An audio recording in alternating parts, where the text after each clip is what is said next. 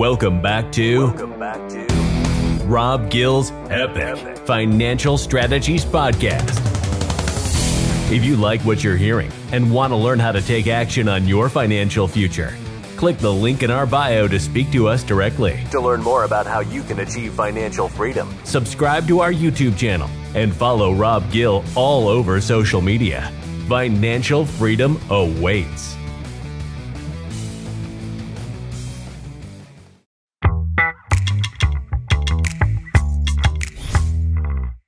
You've probably seen it everywhere so far. Silicon Valley Bank collapses. So what we're going to talk about today is what does that really mean for you? And I'd like to introduce Dave Harder. Hey, Dave, how's how it you going, doing, brother? man? I'm good. How you doing? I'm doing awesome. Good. So look, the news everywhere Yep. is this Silicon Valley Bank, Yep. right? And the fact that it's collapsed. So let's talk a little bit about it, what it means for the people out there. Let's just kind of talk about, like, how did this happen? Yeah. Right? Yeah. Let's start there.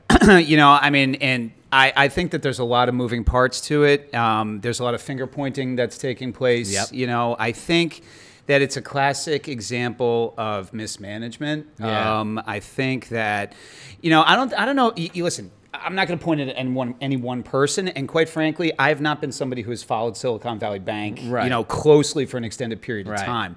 But, they had the backing of short-term deposits with long-term vehicles, Yeah. right? And, Yeah. they got to a point, unfortunately, where they had a liquidity crunch to be able to meet obligations. Yeah.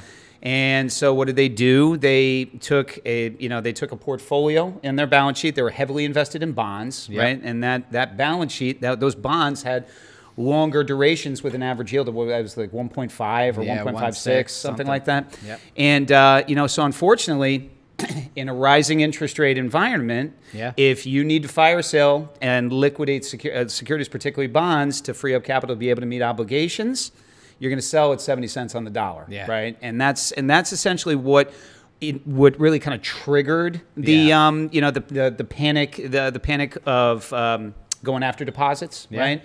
And they had $42 billion worth of bank deposit withdrawals in Yeah. in Yeah. a very short period of time. And people find out real quick that they don't actually have that cash on hand. That's exactly right. Right. That's exactly right. The recipe for disaster. Yeah. And I think for the people out there, what they really need to understand is the way that banks make money, right, is by loaning out these Yep. deposits. So they take in your deposits, but then they go and loan those things out. Correct. There's also, a blurred line on investments that the banks make. Now, I don't think that Silicon Valley made a risky investment. No, Right? They made yeah. a solid investment. If they held it to maturity, they would be Correct. fine. Right. They just made a bad call, but a bad call to the tune of $80 billion. Right? Yeah, So yeah. we always talk about diversification, Right. and that goes for everybody out there, right? Like, if you're not diversifying your own portfolio, are you going to end up like this bank where something just happens, Yeah. and now all of a sudden you're in trouble? Yeah, and I don't think it's necessarily a telltale sign that other banks. I know that there was Right. another bank that Right. is going through similar circumstance in the, Yes. in the crypto space, but I don't think it's necessarily a telltale sign that all the banking system is about to collapse. Right. I don't think it's necessarily a 2008 scenario, but what I do think is that I think the Federal Reserve is going to be caught between a rock and a hard place here Yeah. too. Because Yes. on the one hand, what do we still have? We have inflation. Exactly. We still have relatively massive inflation, and the Fed was really, maybe overly, but they were very aggressive in raising rates Because they were late. because they were late to the on party. it, Yeah, you that's know? right. So Yeah. so they had to get aggressive. They Right. got aggressive, and they've gotten us into, I think this is a recession now, Yeah. right? Yeah, By any stretch of the recession, right? Yeah. It's definitely affected the job market for people. Yep. Right. And Yep. so, yeah, do I think that this bank is a telltale sign for what's to come in the economy? I think what this does more than anything else is exposes how fragile our banking system is. 1,000% agree with that. And so here you have a bank that was massively capitalized, right? Like Yep. they weren't lending money out because their depositors didn't need loans. Right, correct. Right? So they weren't in that traditional model. They're taking on these deposits. They made a massive mistake by going really heavy in long duration bonds Yep. that were paying nothing Yep. when it was in everybody's forecast that interest rates were going up. Absolutely. Absolutely. And so that really hurt them, put them in a bad position. They got exposed, and then there was a run. Right. Right. Right. The other bank that you brought up got heavily into the crypto space. Right. And this is Right. this is another challenge for banks. And I'm torn, right? When it comes to what the government's response was, they said they're going to come in and backstop everything. Yep. Right? Yep. Deemed them too big to fail, right? So, Yeah. so they said all depositors will be made whole, Yep. no matter what the size. So, some of these, like I think Roku had like 487 million on deposit with them. Yeah. And that wasn't their largest depositor, but everybody would be made whole. Part of me is like, okay, that's good because, what would be the negative impact of all these businesses that now all of a sudden have no capital? Right. Right. Right. What's the ripple effect on the economy, on the jobs, all of these things?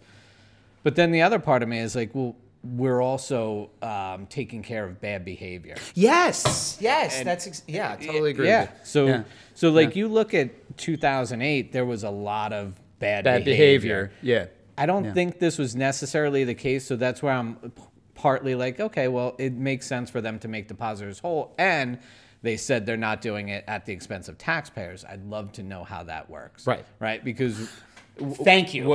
what are they going to have to do? They're going to have to step in and take these long duration bonds and hold them to maturity, but front the money out. Correct. Right? Where's that money going to come from? That comes from Taxpayers. Well, or it's just printed. Right? Well, but to that point though, Ed, it's just we are on a hamster wheel of we're chasing our tail when it comes to, like the definition of insanity is doing the same thing over and over again and expecting different results. Flood more money into the marketplace because of that bad behavior. You're 100% right. Yeah. Like in 2008, bad loans were being written, Yes. and there were and there was malpractice everywhere taking place. I'm not calling malpractice, but I would say that it was poor foresight in management of a balance sheet, right? Not understanding that something like this could take place. The risk management there was just poor, very poor, very poor. Yeah. The other bank that got caught out with crypto, I think that's they tried to go heavy into a space that they thought was going to work out. And it's sad because there's a bank that was in business since the early 80s and now all of a sudden is gone. Right. And who knows what happened to all the depositors there. Now, they say they had enough money to cover all the transactions. They would be fine, but they're essentially out of business and liquidating too. So, I just talked to one of my friends today who's in a smaller regional bank around here. Yeah. And I was asking him, I'm like, man, what is it like? Like, is the phone ringing off the hook now? Are people scared? And he said, for the most part, our larger depositors are nervous, right? So you think about the people lining up around the curb. Yeah. How many of them actually have 250? Right? Yeah. So they would have been okay regardless, but that causes more of a run. But what he said was, it's not, the way that he was talking to them is like, guys, look, we're highly regulated. We're not making risky investments, and we're overcapitalized above our requirements. Right. So, no, you don't have to worry about the deposits. So, my hope for the banking system in general is that there's enough people out there that made the right decision, so that this isn't something that becomes a contagion through the economy. Well, I think one of the other things that's going to come into question, and I'm hoping that it's going to end up as on a positive note, Ed, is the stress testing of balance sheets and the financial health of companies, particularly banks. Yeah. I think I was reading an article about this the other day. I think it's kind of cookie cutter. Right. I don't think, and when I say cookie cutter, what I mean is I don't think it necessarily it doesn't do like Monte Carlo, it doesn't like simulate different outcomes, and so, I don't understand how a stress test on a company like Silicon Valley Bank couldn't have forecast, well, what would take place in the event that rates move against their long portfolio, and then you have a rush on bank deposits. Like that doesn't make any sense to me. And I think for the people out there, I would guess, and I don't want to read your mind, so correct me if I'm wrong, but part of the reason that you don't understand why they didn't stress test or why they didn't build in the simulations for it is because that's what you're doing for your clients. 1,000%. Right? Do you want to talk a little bit about, because so much of the focus out there is on the fear mongering of, the collapses that are happening or the impending doom that could happen. Yeah. But I think if people just took a step back and looked at their own financial situation and really kind of dug deep on what that is, they could be in a much better position, because they would realize that maybe things aren't as bad as what the news is projecting out there. So maybe talk about that. I 150%. I will tell you that in the last 72 hours, I've probably gotten more text messages and phone calls than I typically do about one specific financial occurrence, you know? And so to Eddie's point before, if you have less than $250,000 of deposits with a bank, relax, okay? The FDIC is gonna ensure that. If you have more than $250,000 in deposits, it's not necessarily the risk of not having the deposits available, although that was the case with Silicon Valley Bank. But I would ask Ed, if you came across a balance sheet where you saw more than $250,000 of deposits in cash, wouldn't you say to yourself, well, how are you keeping pace with inflation, right? Have you really defined what, the goal outcome is of those monies, And so... my number one question would be why? Why? Right? Exactly. Because if it's sitting on deposit, you're likely not earning anything. Right. And like you said, inflation has been everywhere, and it's just eating away the value of those dollars. So what is the goal and intent of those dollars? I have found myself getting back to more grassroots, financial planning, traditional financial planning in the past 6 months than I have in years. Yeah. Because I think, listen, in a bull market, how easy is it to forget about everything else and just enjoy rate of return? Right? When things change, like it did in 2022 and now here in the beginning of 2023, the panic button gets pushed.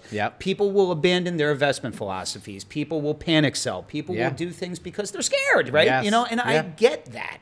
But I think our process has really refined and been defined so much by focus on financial priorities, man. Okay, what is this dollar benchmarked to do? And if it's benchmarked for growth, that's one conversation. If it's benchmarked for safety, different conversation. Maybe we need to shift the geography of where the money is, right? To vehicles that don't have that level of stress or potential risk exposure. But it's got to get back to financial planning 101, man. It does, and it really comes down to laying it all out and not chasing a rate of return, but really figuring out what those dollars are supposed to do. Because that chasing of a rate of return, we saw that in the crypto space. Yeah, right. That's right. Like, people were calling, why am I not in crypto when it's at 70,000 or whatever it went to? And then it falls to, everybody stopped calling. They're thankful that they weren't in it. But that's that FOMO kicks in, right? They're thinking they're missing out. And I think that kind of happened if we look back at 2008, running into that. There was a real run up between, say, 05 to 07, where people were afraid that they wouldn't get into a house, right? That's because right. they were giving them away. I mean, those were the days when you would go to closing and walk away with a check and a house. Like, it's just the craziest thing. I know. And you didn't have to prove income, right? Like, all those things. So it's terrible. The market and the emotion really drives the market. So like we saw last year, right? Markets down 20%. This is the first time that a lot of people that are even working are seeing their 401ks down. So like you said, getting back to that real, like, just structuring out and figuring out what your goals are, what the objectives are, and then building a plan around that. Like, how do we achieve where you want to get to from where you are today? Yeah, and then to build off of that, once you've defined that, Ed, and you do as good a job as anybody I've ever seen at this, define, okay, in the assets that are in your world, what are the assets that have a controllable ROI? I mean, we talk about it all the time, but and controllable doesn't mean guaranteed, right? Of course. But controllable means that you can have a direct impact on the outcome, right? So if you look at your balance sheet, evaluate what are the assets that are in your portfolio? It could be a home, it could be a rental property, it could be a business, it could be a business you invested into where you have a direct impact on the outcome of what can happen there, right? And I'm a big fan of that. Yeah. You know, myself, again, diversification in and amongst asset classes. I also believe in markets, I do. But, you know, if you see that a dollar spent on marketing for a business can produce a 10x return or a 3x return or whatever it is, wouldn't you want to double down on that right now? You know, I mean, to me, every dollar needs to keep pace with inflation, right? It's not just cash, it's everything, right? You know, it's the whole portfolio. So, you know, I think this is a really important time to identify what can I control, what don't I have control of, and how can I mitigate the risk of that, you know? And the way I always explain it, because I took that phrase from you, I love the term controllable ROI, because it's like, because people will ask us, like, how do I get more return in my portfolio? Well, first off, you like, if I put money into the S&P 500, you or I have no control over what that does. Zip. Right? Absolutely zip. But if I'm a business owner and I just simply cut expenses and nothing else changes in my world, that's profit on my bottom line. I've exerted control as a business owner over that. And so that's where we see, you know, more of our clients in that space of real estate and entrepreneurship, because they like that. They like the idea of control, rather than being at the whims of the market. Totally agree. The other big risk factor, I think, and it's you know, the timing is interesting because we're less than a month from tax filing date. You know. But I think another really big risk that I'm seeing a hell of a lot more of, probably because of the ecosystems that we have exposure to in some of our new partners, but poor tax guidance. You know, poor tax guidance, we were talking about proactivity in managing Silicon Valley's balance sheet.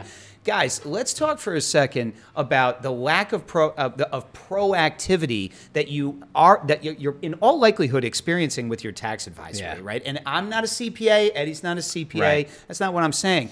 But I can't tell you the number of people that I've talked to over the last year that have said, I'm so widely exposed to paying taxes right now, and I can't find deductions. I can't find reduction strategies. I'm like, well, when was the last time you had a proactive tax analysis done? When was the last time you had a proactive conversation with your tax advisor? Do you have a tax advisor? Right?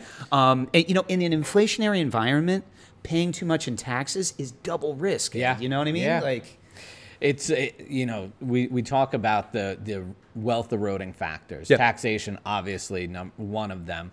Inflation, that silent killer that comes up, and lost opportunity costs. Those are really the three. How much are people actually focusing in on that? And to your point, does your CPA actually do tax planning? Right? And when do you sit and do that plan? Is it on the filing date when you're then scrambling to try to put money into an IRA or something like that? Or are you looking at the monies that you're making throughout the year and having them say, hey, you know what? We need to start looking at 179 deduction. Exactly. Or we need to start looking at, you know, a pension plan or whatever that company section 179, purchase of a company car. Right. Yeah, sure. So there's a lot of different strategies that are out there that people sometimes they just don't know what they don't know. Maybe they've had an accountant and they've outgrown that relationship. There could be a number of things that go on there. So it's always important to sit down and talk about these. And the other thing you can do is you can have past returns evaluated. You know, I mean, I was talking to a client the other day who's like, "Oh my God, $96,000 in back taxes." Oh right? My God. I have taxes from 2018, 19, 20, 21, and I'm like, okay, you know that's not set in stone. Right. You know you can have it evaluated and you can refile. You can amend your returns because deductions may in fact have been missed. You know, and you don't see that a lot. Right. You know, you don't see that. And I don't want to get off onto a tangent of taxes, but I do think Silicon Valley for the individual, right? For the individual. Should be eye-opening, right? And not so much from the standpoint of you should be looking at whether or not your bank is going to default, but it should be eye-opening to me from the standpoint of, okay, where am I really risk exposed right now? You know, and am I really paying attention to that? And people don't have the time in most cases to really do those analytics, but that's what we do. Right. That's what we do. You know, that's what, and I think I'm proud to say I think we do as good a job as anybody out there on that. We get everybody onto the same page, right? Yep. We stress test. Yes. We stress test strategies. We stress test portfolios. We stress test, we risk exposures. We stress test all of those things so that you have a clear picture of what that looks like. And maybe overexposure in bank deposits is not serving you best. Again, not from the standpoint your bank's going to default, but from the standpoint that maybe your money's not keeping up. Yeah, right. It goes back to, like we've always talked about here at Epic, it's that diversification in and amongst asset classes. That includes cash holdings. Right. Absolutely. Like, it has to. It definitely has to. So, getting everything on one page, really kind of laying it out and starting to strategize, if that's something that you're looking to do, because look, there is a lot of uncertainty in the market, but if you can get into a place of certainty, that's where you can accelerate. If you click in the description box below, one of the members of the team will reach out and set up that free consultation so we can sit down and walk you through a strategy and game plan based on where you're at today.